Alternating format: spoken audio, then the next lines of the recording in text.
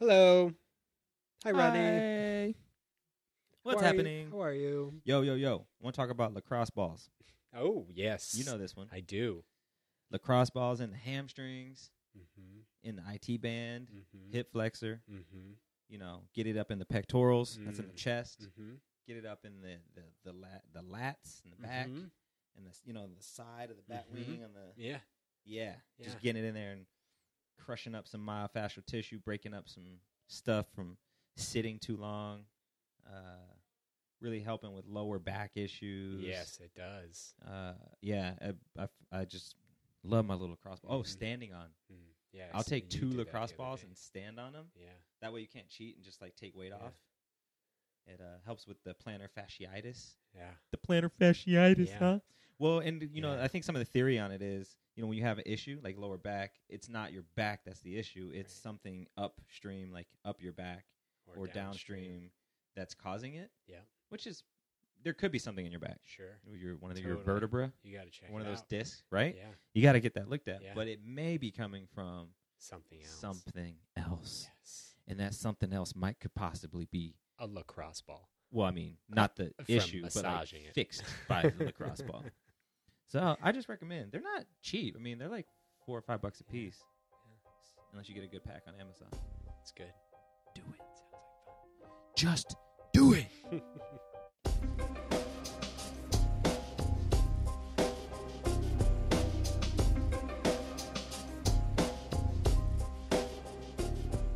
Welcome to, or welcome back to, More in Common. This is our social experiment. See, everyone has a story that can help us learn from one another. And we bring people into this safe space that we have learned to create so we can learn about their stories and get into difficult topics that challenge us in conversation and ultimately how we think. And we have a lot of these conversations, and we're seeing a lot of similar threads through all of them. So what we're doing is breaking down these conversations to create a set of tools and a map that'll help you become a conversation boss so that you can be a catalyst for conversation in your day-to-day life. All right, and we always have to remind you, www.moreincommonpod.com. See, I tried to clean up my W's that time. Hopefully it worked. But go check us out. You can find us everything there. If you're feeling punchy, feeling generous, and you want to leave us a review on your favorite podcast listening application, feel free.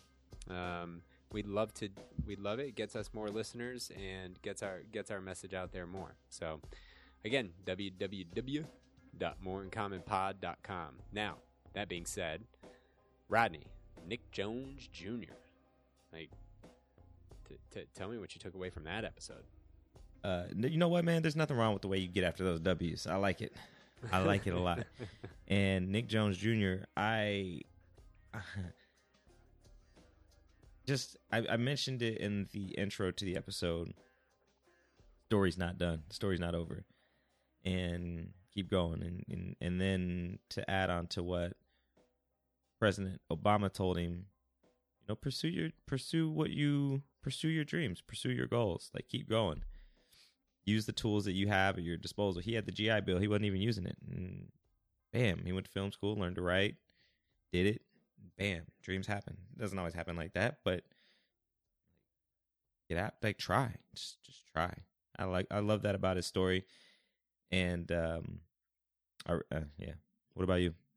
Yeah, no, for me, and I look at all my notes from that call, and the overarching theme for me is just the representation of how he is not, we aren't all monoliths, even if we have some sort of demographic that we fall into.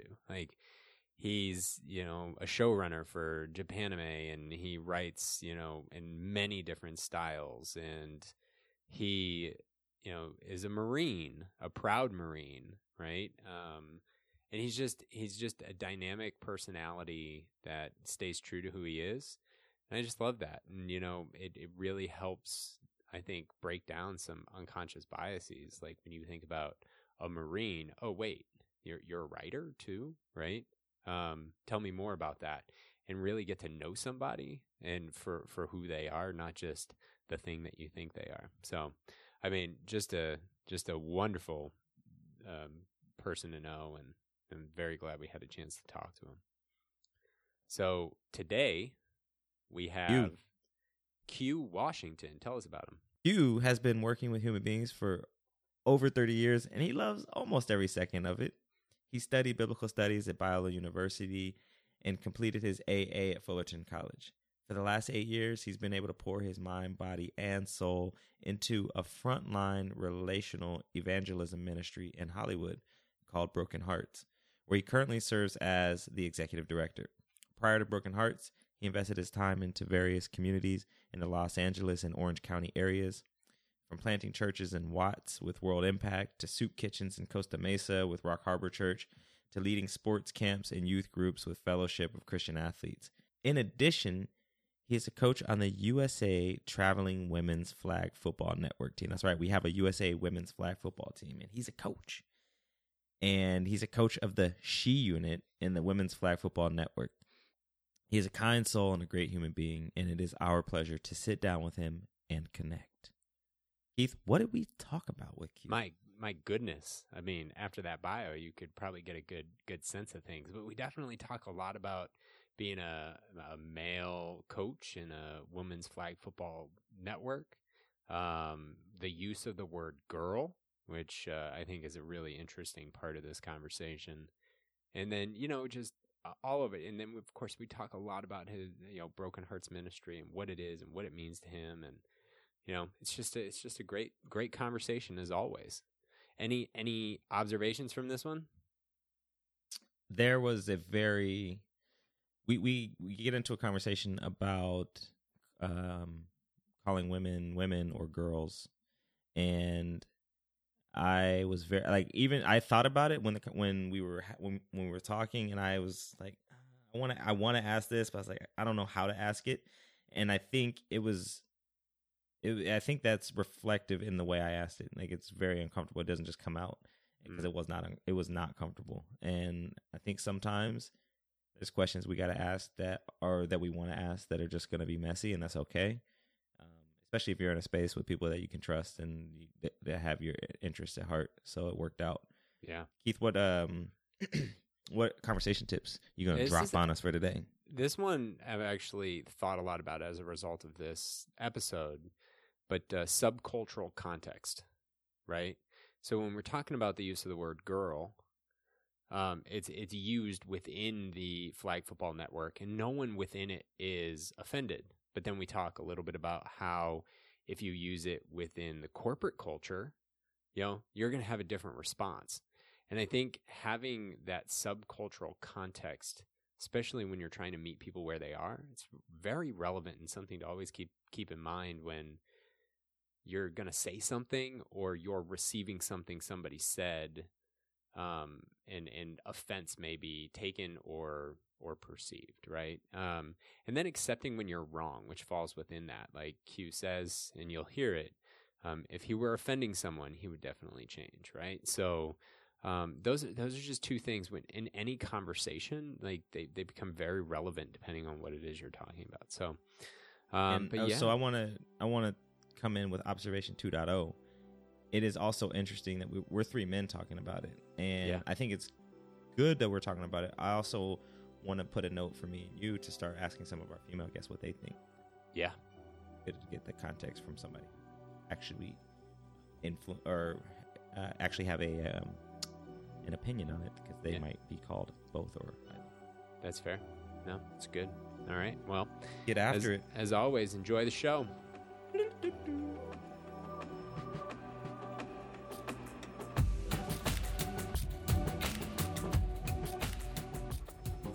Experiencing brokenness, and brokenness, we say, looks differently no matter where you're at. So whether you're housed or home, you can have an experience of brokenness. Whether you're living in addiction or whether you're experiencing mental health concerns, you can experience a bit of brokenness. You could be in a Fortune 500 company and just balling out of your mind, and you could still be experiencing that brokenness. And the common thing for us is that we like to say that we've all experienced some type of brokenness in our life, some way, shape, or form. And yeah, who wouldn't love to have some justice? Ha, ha, ha.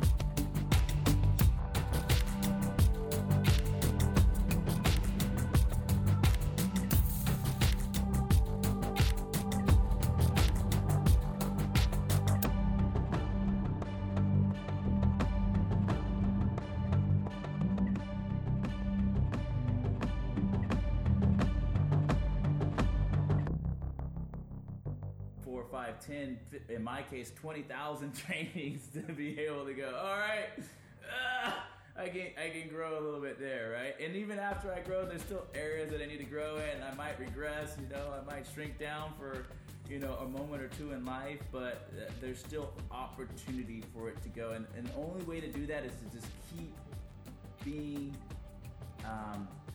transparent and available and raw and authentic and right in their face with it.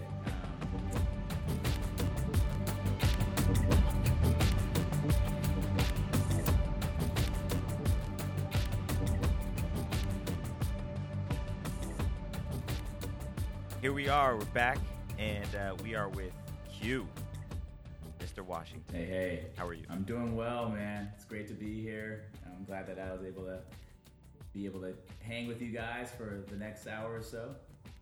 Yeah, I'm glad we got it together. It's kind of weird because I figured we would be doing this together since we're neighbors and all. But sometimes you got to go remote. Hey, sometimes you got to make it work. Thanks for joining us, though. Thanks for having me. Really appreciate it. Yeah. So, Q, you operate a nonprofit that, quite frankly, in just short, right, is built to help the homeless across Los Angeles. Absolutely, yes, sir. Now, we're going to get to that, right? Instead, let's talk about coaching women's flag football. Okay? Yeah. How did you get into it? Tell us more about like the ecosystem, the league, the reach. There's a national team that you're coaching on, right? I'm very curious to hear more about your experience getting to this world. Yeah, man, absolutely.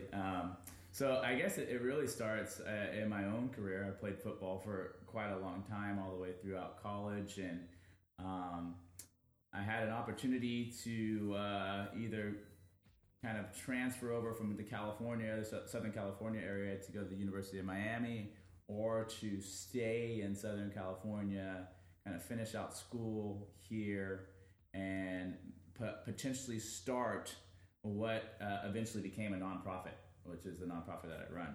And so I opted for the latter, and while I was here, I was at a school called Biola University, and they had a women's flag football and men's flag football college rec team. And so one of the guys who lived next door to me, one of my best friends, his name's Jason, he came up to me and was like, yo, these girls want me to coach them for flag football. Is there any way that you can help out? And so I really got sucked in the first year. And the first year, we got crushed. I mean, we were like 0-8 or something like that. And, bloody fingers and girls giving up, and us coaches being frustrated and trying to figure it out. But both Jason and I were the type of guys that were just like, we're just going to hit the drawing board and try to come with the best thing we could offer forward for each game. And every game we just got crushed. And at the end of the season, we thought, okay, cool. We did them a favor. We practiced and played with them throughout the season. We coached them. We did the best that we can do. I'm sure these girls don't want to play at all. And sure enough, at the end of the season, they give Jason and I some gifts and beg us to come back for another season. And I'm like, these girls just must like just being, having adversity. And so we begrudgingly agreed to it. And so along went our trials and tribulations, but also small victories and eventually success, until a point in which we started dominating that competition. And it took us about 2 or 3 years to figure things out, and we tweaked it time by time, but eventually, maybe after the 4th year, it was hard for us to be beat, and sometimes hard for us to be scored upon. And I think in that 15-year span, we won about 9 championships, and that's within the school locally, and then regionally against other conferences, colleges within our conference. We won, I want to say, 3 championships, beating one team that hadn't lost in 6 years and hadn't been scored on in 4 years. So it was kind of a journey, right? And it's kind of a journey. And so after 15 years of that, I had a blast. I said, all right, I'm going to retire. I'm done. I kind of kicked my shoes off and moved from like the Orange County area up to LA. And about 3 years into my retirement, I met a gal who was a female quarterback, and she quarterbacked in a men's league, and she quarterbacked in a co-ed league. And she approached me and said, hey, her coach had kind of left, and she'd heard a little bit from one of my former players that I had coached, and she brought me onto a team called She Unit, which 50, if you're out there, we could definitely use some support, man. That G Unit. Looking for sponsorship? You know what I'm saying? That She Unit connection. Shush. That's what, She Unit. That's what we do. That's our cheer. You got it, bro. So, but yeah, so she invited me out, and I went to one tournament, and you know how you fall in love with the thing that you already in love with. That's what I felt like when I came back, man. I had all like goosebump feelings. I couldn't sleep the night before the tournament happened, and we were right back at it. And we've had some really fun success in that team. That team gave me the exposure to be recognized out in Vegas at an international tournament by the creator and founder of Women's Flag Football Network. His name's Norman Carter, and just through our interactions and seeing me coach and having a couple of meetings off the field, we were able to connect in a way in which he thought that I would be a good asset to a team that was being formed called the Women's Flag Football Network USA team. And so that happened last year.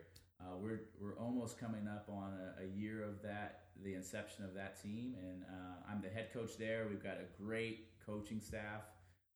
Chris Langford out of Texas. This guy's won, I want to say, maybe more national titles than I have fingers on my on my hands. And he coaches a women's team called Adrenaline here in the States. A couple of other different variations of names too as well. And then we've got a coach out of Maryland, D.C. area called Glenn Bell. One of the best defensive coaches I've ever been able to work with, and he coaches a team called Capital Punishment, CP, and these guys, they're national champs locally, but we go out and we compete internationally versus countries all over the world, and 3 different formats, and it's an absolute blast. We've been pretty blessed. That's dope. The thing about this for me is understanding that this is like it's huge. I mean, it's international. Like, do you get sponsorship? Like, how many teams are there in the States, and how many leagues are there in the States? And then, what's that landscape look like internationally? I'm just curious. Yeah. Especially for any listener who's interested in getting into flag football. Yeah, absolutely. Well, the flag football game in the U.S. is huge. There's thousands of leagues across the board for both men's and women's, and the men's leagues have really picked up so much in a way that I don't know you guys are familiar, but there's a tournament that takes place now. It started last year where people are competing with pros and former pros in a tournament to win $1 million. And yeah, and so the NFL Network has picked it up and they broadcast it. You can catch a bunch of the games. Fighting Cancer was a team that won last year. They're out of Louisiana, and so they compete year round in the circuit. And I play on a men's league that kind of competes year round on the circuit. But the women's game is also in that same vein. It just has not had as much traction in the national sense as we've seen it have in the international sense. But within the Women's Flag Football Network, there's, again, thousands and thousands of women's teams in the U.S. Who predominantly play an 8-on-8 contact, but there's also 7-on-7 non-contact and 5-on-5 non-contact. And those are the main three. And for that, when you're talking about the tournaments, you got sponsorships that range from Adidas, Nike, Gatorade. I don't know if that new sports drink Body Armor has got into it, but I know that we're open to having conversations with them if they're interested. but yeah, we've got some girls that are sponsored by different companies and organizations. We got one girl that's sponsored by Adidas. She actually was on ESPN. Her name's Michelle Rowe. She has a pretty sick clip. She's out of Florida, and I know. Yeah. Yes, I know exactly who she is. Her highlight reel is silly. She's got a silly highlight reel, so she's awesome. I think actually the first play from scrimmage that she was on the USA team. She ran back. She did a cutback dive and hit it for a 62-yard touchdown or something like that on the first play. It was pretty nice. But yeah, that's how the sponsorships work kind of nationally. And then internationally, teams are sponsored by so many different companies internationally too as well. And so we've got a number of tournaments coming up. I think one that will be huge in October of 2019 is our Nassau Bahamas tournament, which is kind of cool. We get to go to the Bahamas, and also we get to play against different countries and so on and so forth. And then every 2 years, it's kind of like an opportunity for us to jump into like a World Cup aspect, and that's for the 5-on-5s. Last I guess a year ago, we were in Panama. The USA team representative there was in Panama for 5s, and we won a world championship there, beating Panama, which is a very good team. But Panama, Mexico, all these teams, you think that their game is football, like the soccer, but they're I was going to ask, what's the actual international football. competition? Because American football, from what I would presume or assume, probably incorrectly, that American football is just not that big in the rest of the world. So flag football would follow the same suit, but no. Yeah, no, I was definitely surprised. In the 8-on-8 game where there's contact, we have the advantage. But when they get there and when they start to acclimate to the 8-on-8, they're going to be right there with us. But in the 5-on-5 and 7-on-7s games, the pitch game is so prevalent, and so you have a lot of teams that are shifty and fast and very cerebral, and they're aware of spacing, and they pitch well. And we were in Mexico. Outside Mexico City. Probably one of the biggest tournaments that we've been in, and their whole town and city gets up for these games and for these tournaments. And really? Yeah, it's so cool. And one quick story about our ladies there. There was a girl that we have that she goes with us. She's a wonderful lady. Her name's Jo Overstreet, and she does a lot for the community for women's flag game and so on and so forth. But when she goes to spaces and places across the world, there are like little groupies that are there following her just because her personality. The player. She's infectious. She's just she's approachable. She's kind, and she's an amazing athlete. She's got the Odell Beckham style mohawk going on with the bleach tips and so on and so forth, and she can make all the catches and all the moves like that too as well as a receiver. But I remember one time we were just about to end a game, and coach was finishing up talking for their team and so on and so forth, and the next thing you know, 5 people just kind of show up out of like stage left, and just like, come on, let's go. And her little groupies go. So it's kind of neat. That's fine. The community for flag is infectious. I know I kissed a lot of babies over the journey of my tournaments.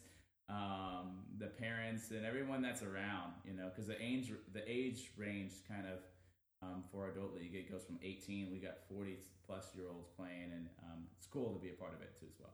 Do you think any of it has to do with the fact that it's just like you mentioned that she's approachable? Do you think the game is just more approachable? Like more people feel like they can participate either personally or like Yes, and babe, like they can actually interact with you and the players versus like NFL or anything like that. It's just there's such a gap. Absolutely that. And speaking of the gap, the space when you're on a sideline for a flag football game or a tournament, you're about 6 yards away from where all the action's happening. You're almost just as close as the players are, you know. And some of the tournaments, you are just as close as the players are if the refs don't say anything.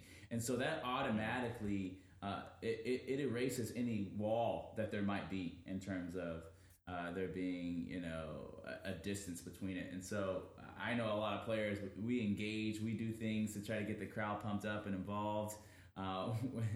And my Killam Plam days when I was, you know, and I had a non-torn ACL over here, and I was a little bit lighter in the feed and younger.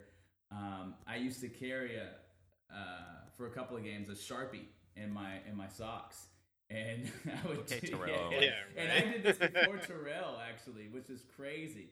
So this was like 2002, and I think Terrell did it like many years after that or something like that, right? So yeah, this was like 2001 or 2002, and so one day my mom was there, and she came and visited. She kind of flew in from Northern California, and sure enough, I score a touchdown on a kick return, and I get the Sharpie out. I sign the ball, I hand it to her. My friend gets it on tape, and it's pretty cool. So that stuff is just a part of the flag game, right? You're able to do things that, you know, we don't have a lot of huge like penalties for celebrations and things like that. You can just have a blast. So, one thing that comes to mind in this, it's interesting is that, or I'm curious, what is the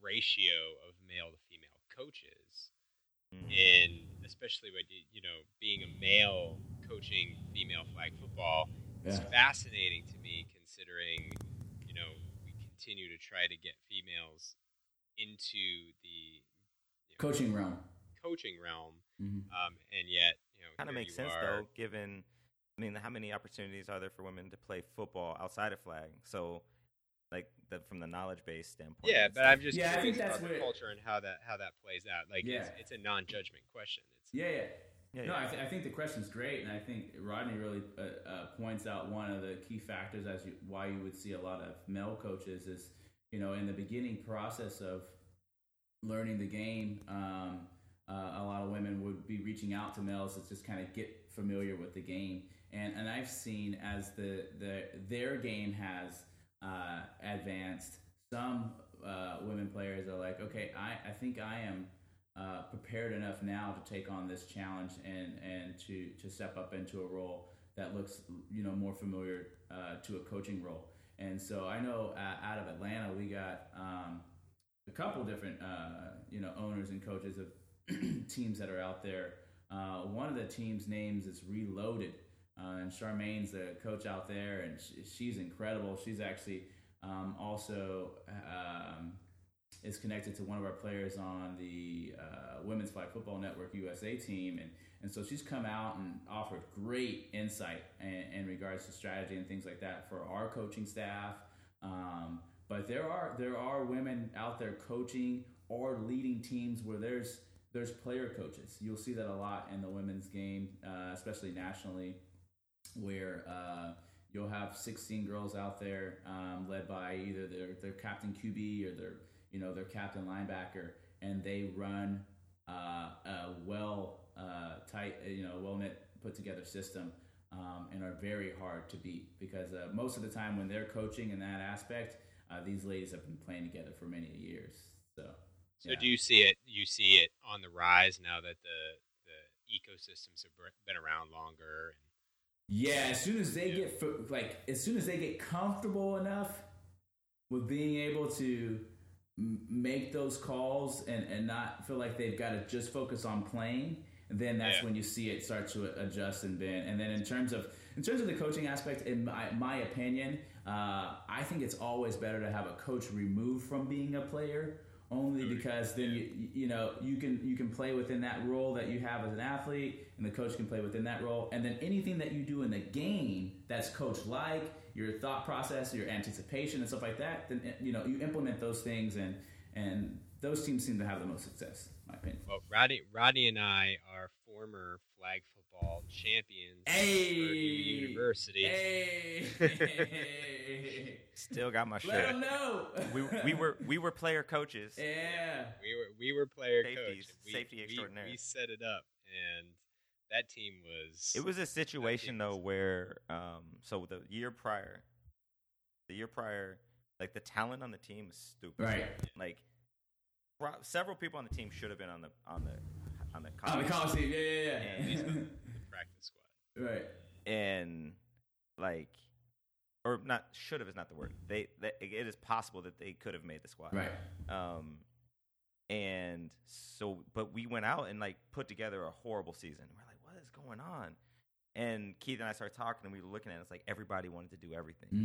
And so we were like, all right, we're going to call a practice. We're going to be coaches. We're going to organize the play. Like, we're going to do what the coaches do. Like, we're going to organize your quarterback, you're a receiver.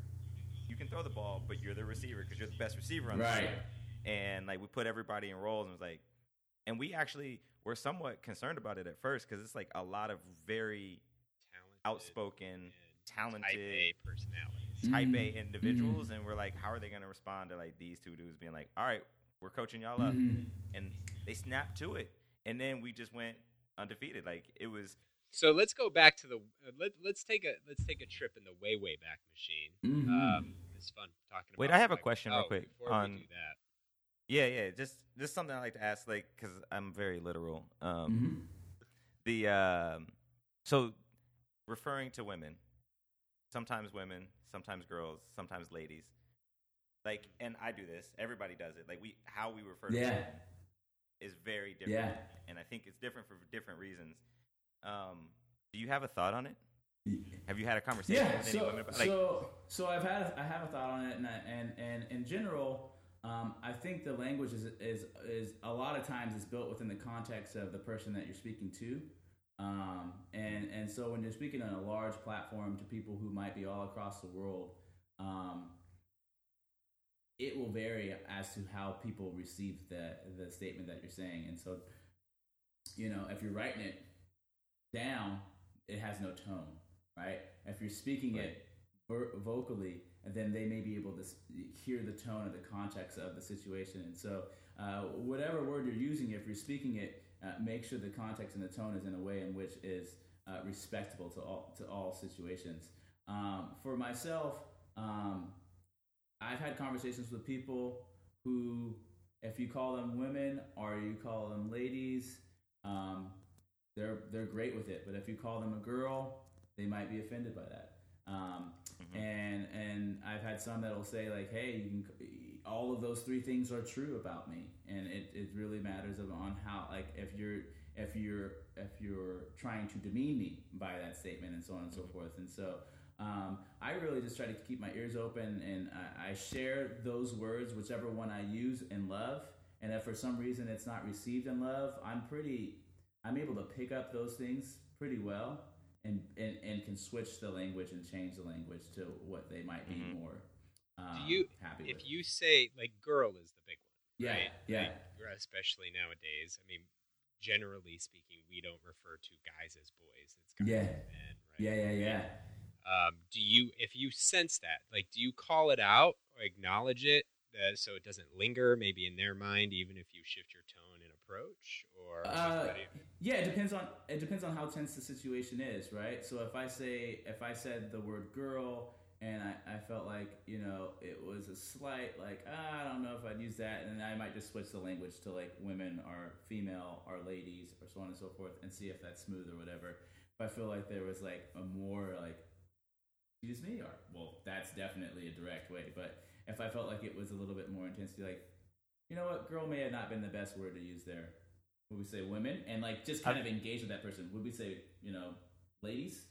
And then and go from there. But I think it's more like training within my own mind to be aware if it, it could be taken in an offensive way. Go ahead, Rodney. Sorry. I've been on teams. There's been plenty of teams I've been on where it's like, all right, boys, we got this. Like, let's go. Whereas, if I was called a boy in just my general daily life, like, I wouldn't be cool with that. Right. So, depending on who said it and how they said Right. it. But like in that context, do you think any of it has to do with the culture of sports or teams or the team that you're coaching at the moment? Certainly that, yeah. So I think culture has played a role in it. The team aspect has a role in it. But those all speak to the tone. They all speak to the context of the situation, right? Yeah, So, like, if someone just saw me on the street, it's like, boy, come on over here. I'm like, whoa. Yeah. Wait a second. Time out. But if it's like me and I'm like, what's up, my boy? Like, right. But if it's a collective, right, and I'm like, all right, girls, we're coming over, we're coming this way. We're like, all right, ladies. Like, if I'm interchanging that and we're like running a drill or something like that, nobody's really thinking about, in my experience, that I've had engagement with or I felt like they were offended by it, me saying girls plural to them in reference to the fact that we're going to jump into this drill now. But again, if that were ever the case, we are very, I'm very much willing to say, all right, let's switch that from girl to ladies or ladies to women and so on and so forth. Go ahead. Well, it's interesting too, because in your example, Rodney, let's go boys, you will often hear the corollary amongst female groups. All right, girls, like girl party, girls trip. Like when you're in the All group, that, but when you're in the group, like you're part of it, versus a man referring to a female or a woman as a girl, right? And what I find interesting too, and then I have a question, is in that context we hear it a lot, but in like corporate context or business or social or casual context, you will hear girl far more than you'll hear boy, right? And so then it leads to the question, because I love your approach to self-awareness and self-action. What do you think about just not saying it at all versus having to navigate the nuance of each situation? Yeah, I mean, if someone were to not say it at all and they were to kind of strike it out of their language, I think that would probably be up to that own individual in terms of they've come to the conscious decision. I don't think, now, again, I'm not trying to be insensitive to this scenario, but I don't think the word is as triggering to the female population as, let's say, the N-word would be to the black population, right? I don't think it's in that same vein or world, or context and the way that you're saying it. For sure. Yeah, right. But I would, you made that statement about, when the girls are saying it, it's all like celebratory and they're all with it. But if it comes from a guy's point, like I think if Jay-Z had made the song that his wife Beyonce made, "Who Runs the World, Girls," it would have been kind of weird, right? It would have been like, for a lot of reasons. Who run it? But I can sing it. Like that's a big difference between. But yeah. So I have a question. So almost you bring up the N-word or not a question, a thought. Like let's talk through this. So I thought about this a lot growing up because my mom brought it up, which is the part of the reason why I'm so freaking literal. Right. But like, she's like, yeah, don't use the word girl. Like people don't call you a boy, or they call you a young man or a young woman or a young girl. Like, and the disparity is so, especially in corporate, or I would say just general. Like take sports. Let's take sports as a unique case. Or maybe not. Let's just leave it. There's a thing in the world and culture where it's almost just saying, yeah, not quite equal. Like, you're a man and I respect that. You're a girl. And like, because they literally mean different things. And it's not necessarily a conscious decision. Like, I don't think that the individual saying it is trying to say, however, this has permeated culture so much that I think it's just a thing. Like, we just don't see them as equal, men, girls. Like, we just don't, and we don't even realize it. It's so subconscious that we just kind of do it. And so, like, maybe striking it and saying, hey, you know what? Like, she works here at blah, blah, blah corp. Like, she's a woman. Like, she's a grown woman. Like, just like and this has some tones of being a black man, but like if somebody were to call me a boy at work, I would lose my shit. Like, I would not be okay with that. Right. And I mean, and this is like, I think you bring up a great point, Q. Right? Mm-hmm. This is one of those situations. I think it's elevated itself. Nothing will elevate to the N word, really, right? So we're not talking about that elevation, but it's elevated itself enough to the general social consciousness that, you know, we all have this conversation. But at the same time, I think you bring up the good point. Like a lot of these situations, it's not necessarily going to bother a lot of people, and it's going to bother a lot of other people, right? Yep. And I think this is where that collective communication and connection to say, if every single part of my day I'm around a group of female flag football players, who all use the word girl interchangeably, I am part of that culture. I use the word girl interchangeably. It just becomes part of my lexicon. Right. But going back to the corporate world, like Rodney's saying, in that scenario, there might be a situation, because I'm not engaged in that scenario in the corporate setting all the time. Like my corporate setting's a smaller nonprofit, you know, very, very easy to engage with. When I'm engaging with people from other nonprofits, I don't use the word girl, right? It's not common. It's not commonly used, because if I'm talking to them, I'm probably just talking about, you know, contracts or solutions towards ending homelessness or things of that nature. But if it is used in a corporate setting in a demeaning way, often in a way in which the corporate setting is set up already to give disparity to the female population, then it is something that needs to be examined, challenged. Conversations need to be sparked around that and engaged with. And whether we're doing it subconsciously or consciously, there is an effect that's taking place. And I think more people in the corporate setting would be aware of that. I don't think it would be an elephant in the room. I think they would be aware of that concept. Yeah. And I think what to that transition, right, is you use this in your general, like in something that you do all the time, you may end up saying it, right? Just because it's part of what you do. And you don't mean it in any other way other than this is your background. Like, this is what you've got going on in your daily life. And I think this is where it becomes really important, is to say, hey, Q, what'd you mean by girl? Right? Like to not, it doesn't have to be, you know, Q needs to go, you know, he's demeaning me and subjugating me and making me feel less than. Let's ask the intent, right? Like, what do you mean by that? Why? I've never heard you say that before. Why are you referring to her as a girl, or even calling me a girl, depending on the dynamics of the situation, right?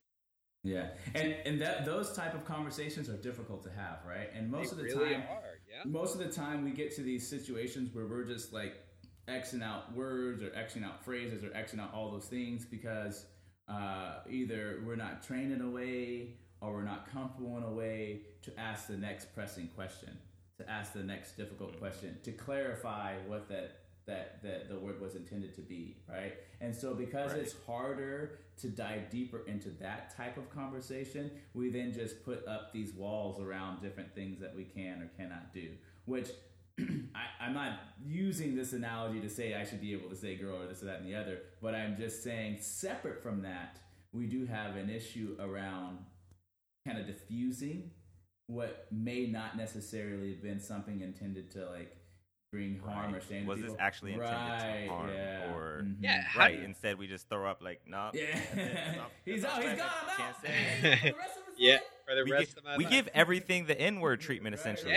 Like, we do. Like, can't say it. Like, no, this is a very different word. Like, this is so different. And I he think said now, not cow. You thought he said cow, but he said now, and now you think that he was calling you fat, and now it's over. It's a wrap. Yeah. No more cows. You can't say cow. Can't say cow here. But we're a dairy. And I think it just speaks so much to the need to figure out how to effectively do that, you in your nonprofit, we'll get into the whole nature of it, but you have a 101, like a communication 101.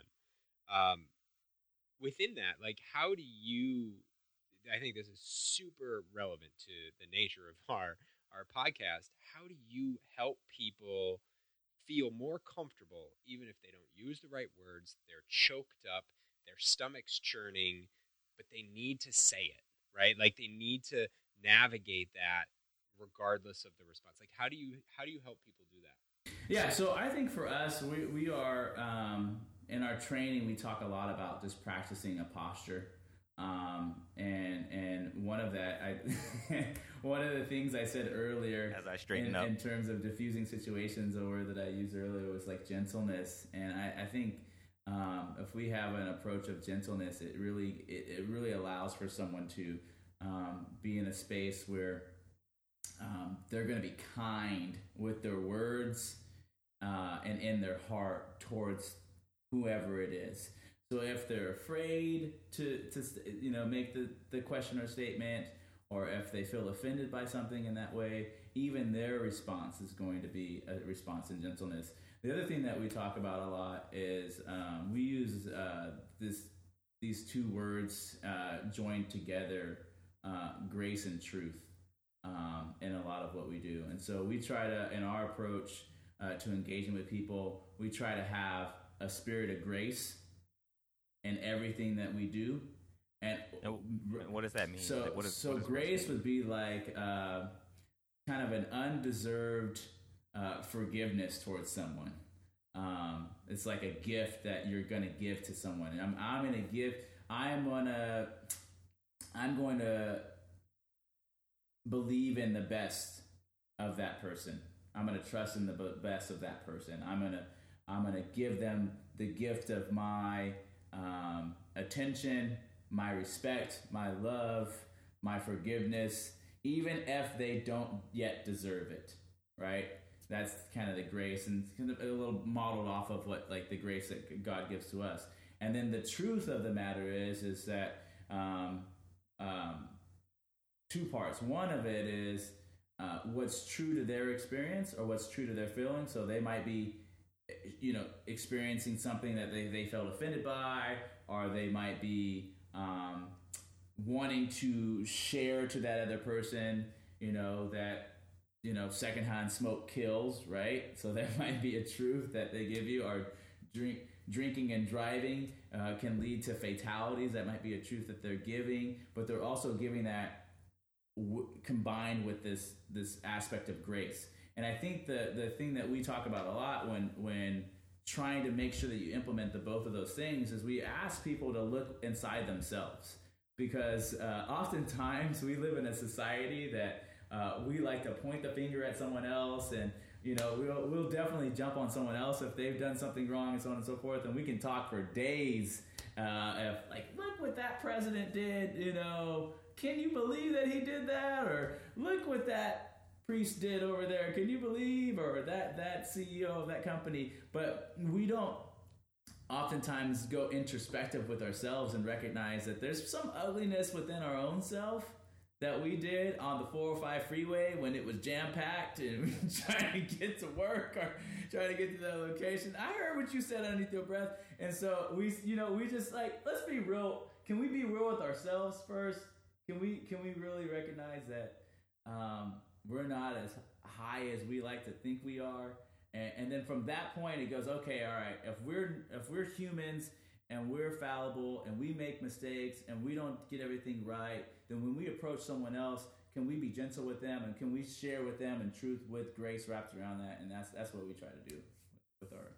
How do you get people to look inside? Because I would agree for sure, but it's scary, bro. Like you take the hood off, start looking inside your head, and often it's a mess. It's like, what did I just think that? Did I just say that? Like, well, how do you urge people to start? So one way I urge people to start the process, and again, we're a doer type of people. When we train, we like to put actions into it. So if myself or someone's training in that regards, if we want someone else to look inside, we just basically look inside ourselves in front of them, which is kind of a vulnerable place to be, right?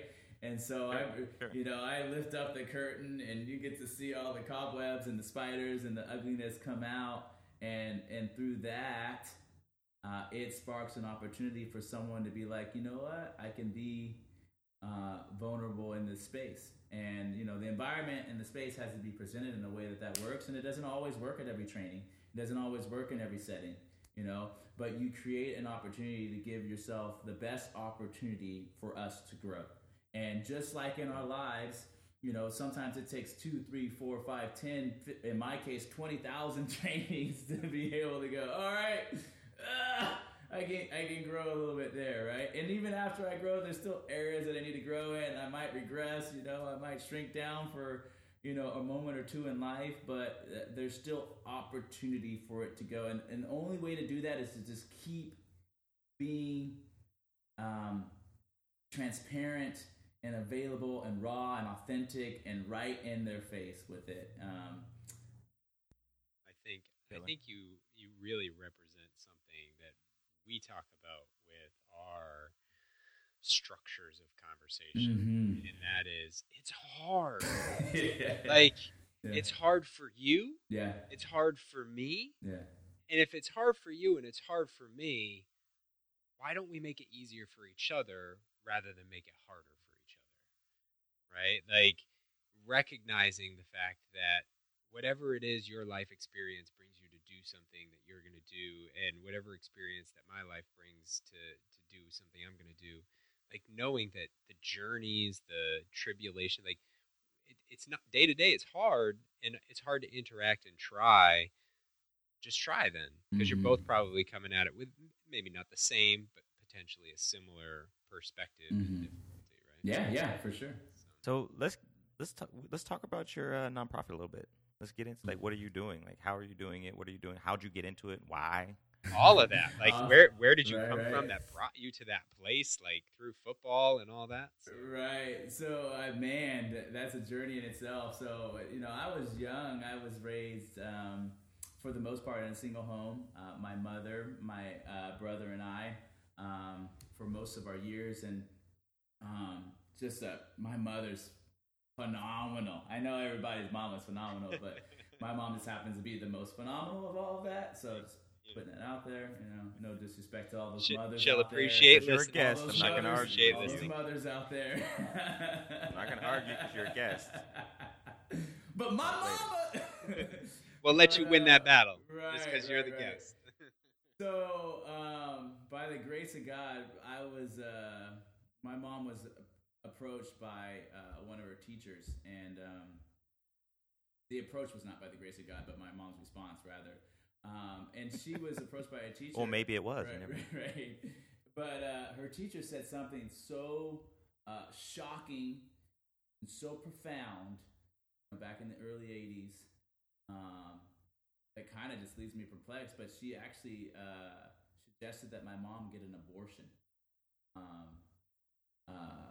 She suggested that, or she said, that you'll end up on the streets, or you'll end up with kids in the system, and so on and so forth. And she chose not to do that. She was pregnant with you, or your brother? Yes, yeah, myself. And so I I credit a lot of the resilience that my mother had in that terms to really be able to kind of persevere through that journey. And the task was not easy for her. She was very young when she had my brother and I. We grew up, all three of us, together, but she's resilient, and so our childhood looked a little bit differently. We still, played in the sand and went and had fun and did these things, but we grew up a little faster. And part of our time we spent with her in her college years. She went to college in a year and a time in which we were, old enough to figure things out and navigate things around. And so we went through the JC program with her. We went through the undergrad program with her. And then when we were a little bit older, we were definitely... JC, junior college. Junior college, sorry, yeah. Yeah. And then when we were older, because she kind of got them all in succession, we were in her master's program. And her master's program was a program of social work. And so we would be back in those days. It was okay to bring your kids to school, so we'd be in some of the classes, some of the night classes, and so on and so forth, at the social work level. And I felt like, as a kid, I got a degree myself in social work from early on. You were auditing the classes, basically. Right. Early on, that was before my college history, and so that kind of set me into that world of social work without me even realizing that I'd be about social justice and stuff like that. A quick aside, yeah, that it was okay to bring kids to school back then. I feel it seems that is it not okay today at night school? That's a good question. I haven't seen a lot of kids while I was in school, while I was in college. At night school, I didn't see a lot of them in the classes, day or night in that aspect. But a lot of colleges have now, the daycare centers and stuff like that. And so, I didn't know. They have a lot more of those now. So I'm not really seeing a lot of kids going to the actual classroom. And then if they don't have the daycare center, I'm seeing a lot of parents take their kids to a daycare center somewhere nearby until they can finish up the courses and stuff like that. So so that was a little bit of our aspect. And growing up, we were on government assistance for like 13 years of our lives, so we were on welfare. So there was an aspect of learning the social justice aspect of the social work, living the social justice aspect of social help, and so on and so forth. So I was very familiar with it. I was familiar with people's experience in it. I experienced it myself. Experienced situations of not having a home, and having to move from one city to live with the grandparents and so on and so forth. I've experienced kind of all of those different arrays, and I think it kind of really helped shape a passion for me in this field itself. So that's the first question I think you asked. Yeah. So, quick digression before we get to the nonprofit. So, welfare for 13 years. How do you feel about the vilification of welfare? Whew, man, I will say this. There's already a ton of, well, not for everyone. For myself and for our family, there was a bit of embarrassment in terms of having to be on welfare. I remember back in the day, they had the food stamps, not like the EBT cards, like the actual Monopoly money paper and stuff like that. And it wasn't my brother really wasn't a fan of taking that to the grocery store. And so I became the kind of the grocery shopper and the couponer in the journey. I'm like, all right, I'll take on the task, because when you go to the register and you give them, the food stamp or the money and stuff like that, there's just a look that is being given to you, or a feeling, and it could be internalized. It could be also something that they're actually doing, which there are situations where both those things occur. And so that's just, I think, again, if we approach people with gentleness in every scenario, or a little bit of patience, a little bit of love, then it would have erased the feeling or the stigma of that. And so I don't think it's helpful to be a villain against the welfare program or the government program. And at the same time, which is a very different question, I think it's always helpful to be able to improve ways in which people can grow into economic wealth and stability and things of that nature. And I don't think the two have to work in union. Being a villain and also and that being a villain is actually improving the social economic system. Because I think a lot of times people villainize things because they don't want that thing, a particular part of that thing to occur. For example, let's say people who are abusing the welfare system, they don't want the abuse of the welfare system to occur. Therefore, they talk crap about it and they villainize it and so on and so forth. All of those things aren't actually going to improve the very thing that you want to see improved. And so if you use your energy in a different way, in a more constructive way, as opposed to just being a villain towards it, I think you'd have a lot more success. I guess that'd be my take on the situation. The nonprofit. Our nonprofit's called Broken Hearts Ministry. We actually just started as a group of college kids that were interested in coming into the LA area and caring for those that were living and working on the streets, some experiencing homelessness. Our first approach was seeing if we could look towards caring for those that were in the female population within sex trafficking and prostitution and so on and so forth. And our actual approach and our scope expanded beyond that. And so we like to say that we serve all of those that are experiencing brokenness. And brokenness, we say, looks differently no matter where you're at. So whether you're housed or home, you can have an experience of brokenness. Whether you're living in addiction or whether you're experiencing mental health concerns, you can experience a bit of brokenness. You could be in a Fortune 500 company and just balling out of out of your mind, and you could still be experiencing that brokenness. And the common thing for us is that we like to say that we've all experienced some type of brokenness in our life, some way, shape, or form. And who wouldn't love to have some justice?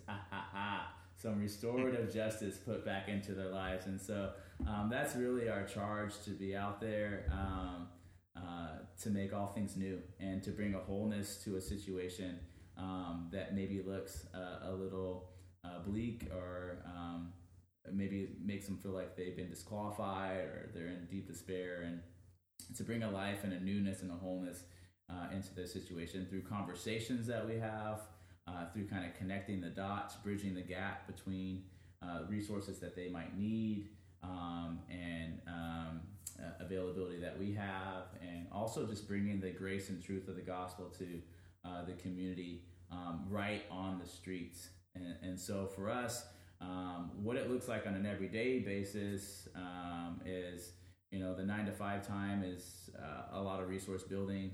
So if folks are looking for housing, job, employment, things of that nature, teams are working both on the streets and in the offices towards that. We have a very awesome event every Thursday night called the Refuge Service, and that's when the community meets in Hollywood, and we do a church service on the streets there for our whole community. We do a meal together there, and on the very last Thursday of the month, we do free laundry for anyone and everyone that wants to come on through, whether housed or unhoused, and a really big home cooked meal and a band and all the whole 9 yards. And so we'll have 50 to 100 people there celebrating in Hollywood and having a good time. To just hang out and enjoy each other and enjoy each other's company and so on and so forth. And we really feel like for that type of event, it creates some stability and some routine and some commonality to things that our community was once familiar with before they maybe were impacted with a situation that led them to the streets. And one of those things being like the church community.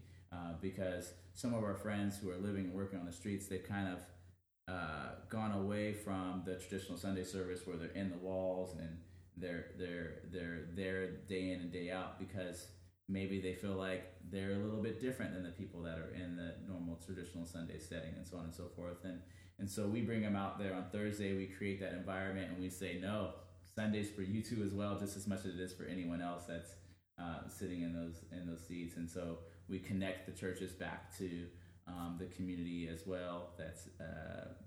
That may have wanted to do that and be a part of it and stuff like that. So that's a little bit about what we do. How long have you been operating? 15 years. 15 years, yeah. So no small thing, because there's a lot of nonprofits in LA. That's not a small thing at all. Like, 'cause it's not easy to keep a nonprofit's doors open and then No. 15 years. That's commendable. To be a volunteer when you're the executive director of a nonprofit after 15 years, and you serve Right. people who are really, really hard on their luck, right? Like from what you're saying, like those are hard stories that a lot of people can't or have a hard time interacting with. And obviously, you've been there in a certain fashion, but like, how do you maintain that spirit? Like, you're a positive guy, you know. That's a great question. I'll tell you this: like when it was at the climax of certain things not going well for our organization, and you asked me that question back then. Different answer. I don't. That was what I would have said. I mean, I'm real, right? I'm human. Yeah. Like we got the wind taken out of us. You know, we got our butts kicked. But if you're able to, in any scenario where you're getting kicked or defeated for a good work that you're doing, if you're able to pause and just note the effects that it's having either on, the people around you, your loved ones, your clients, yourself, maybe more like relationally, spiritually, that can give you the motivation to continue to persevere in whatever that you may be able to persevere in. No, I'm not encouraging anyone to like struggle through something that just isn't supposed to work, and maybe you got to move on and do some other things. But for me, one of the things that was really cool is we'd show up and to grab some mail or something, and there'd be like a card in there from one of our community members, and it would be like, hey, I just want to thank the Broken Hearts team for all the work that you guys have been doing. It's been 3 weeks since I've been in my house, and here's a picture of what I've put up here, and it's got like one of our, like a Bible from our Bible study or something like that, or it's got like some movie tickets because we took them out to the movies to just like go hang out and stuff like that, and it'll just have it in their handwriting, and it will like a special. They'll share a special story about our engagement with them. They'll typically invite us over, and we'll go over and eat food, and sometimes we say we like it even if it's not that good. It's called being polite. That's all. There's honesty, and then there's being polite, right? It's just at a point, and then what is this? Spaghetti? No, it's fish. right. And so it's, that's the encouragement, right? Or you see someone light up, or they ask you a certain question, when you're having a conversation, or you're doing a counseling session with someone, whether that be through the relationships that they're going through or the trauma they've experienced in their life, and you're able to engage them in a way that you see breakthrough. It's just great. And so then for me, it was just like, all right, so I have that, and I got to figure out how to balance, like, keeping light bills on and living life and so on and so forth. So that was the persevering, is figuring out like what has to be implemented in order to continue to strive and move forward, and is there a way in which that thing that is implemented can finance the very thing that I love and I'm passionate about, and so on and so forth. And that's the journey that I'm on now. It's just discovering how those worlds can meet. So yeah. You mentioned you've done it actually a couple of times, and I've heard one other person would do this. Community members. You don't say like homeless people. Mm-hmm. I'm guessing it's intentional. Mm-hmm. I'm assuming it's intentional. It's very intentional. And the first time I heard it was probably 4 months ago now. Somebody was like, "Well, why are we running an event for the homeless? Like, aren't they people? Mm-hmm. Like, what? Like, aren't we just having an event for people to come to? Like, and this, like, they may be down on their luck. They may not have a house. They may not, but whatever. Like, is that who they are? Like, like they're homeless? Like that's how you define them? Mm-hmm. And it just kind of got me thinking, like, man, like how much of the problem is because we don't see them as people. Mm-hmm. Like, they're just people, yo. Like, mm-hmm. and and Keith and I have talked about this a lot. We've talked about it with a couple guests. That's this thing that happens where when you name a group of people something, and then basically it just puts up a barrier for you to say that couldn't be me, whether it be in reference to the Nazis, or be in reference to black people, or be in reference to homeless. Like, well, I'm safe. Like, I'm not. Like, I can see a discrete difference between me and that group. I'm not them. And it seems like I think, if I'm counting, I think you've done it like 3 or 4 times. Our community members are. Or if I say the word homeless, but one of the things that we try to do, and people within our community we try to do, is we say people who are experiencing homelessness are, so that it's, people first, and then something that people would be able to relate to. They are currently without home. Or we'll also say that people who are currently without home, and people it normally slows them down and goes, "What? Wait, currently without home? What is he saying?" He's like, "Yeah, we got to use the English. We got to use the English sentence structure here, people." It's not. Do you think part of that, like, some people are doing, and that's so yeah. Q, as much as I regret to have to end this conversation at this point, for the sake of time, we're gonna have to let you go for today. But before we do, we always like to ask, is there something, if there was one thing that you could leave, or is there one thing that you would like to leave with our guests, or with our listeners? Man, I think the thing that I would leave with your listeners is to be relational in your approach to life. I think I'll leave them with that.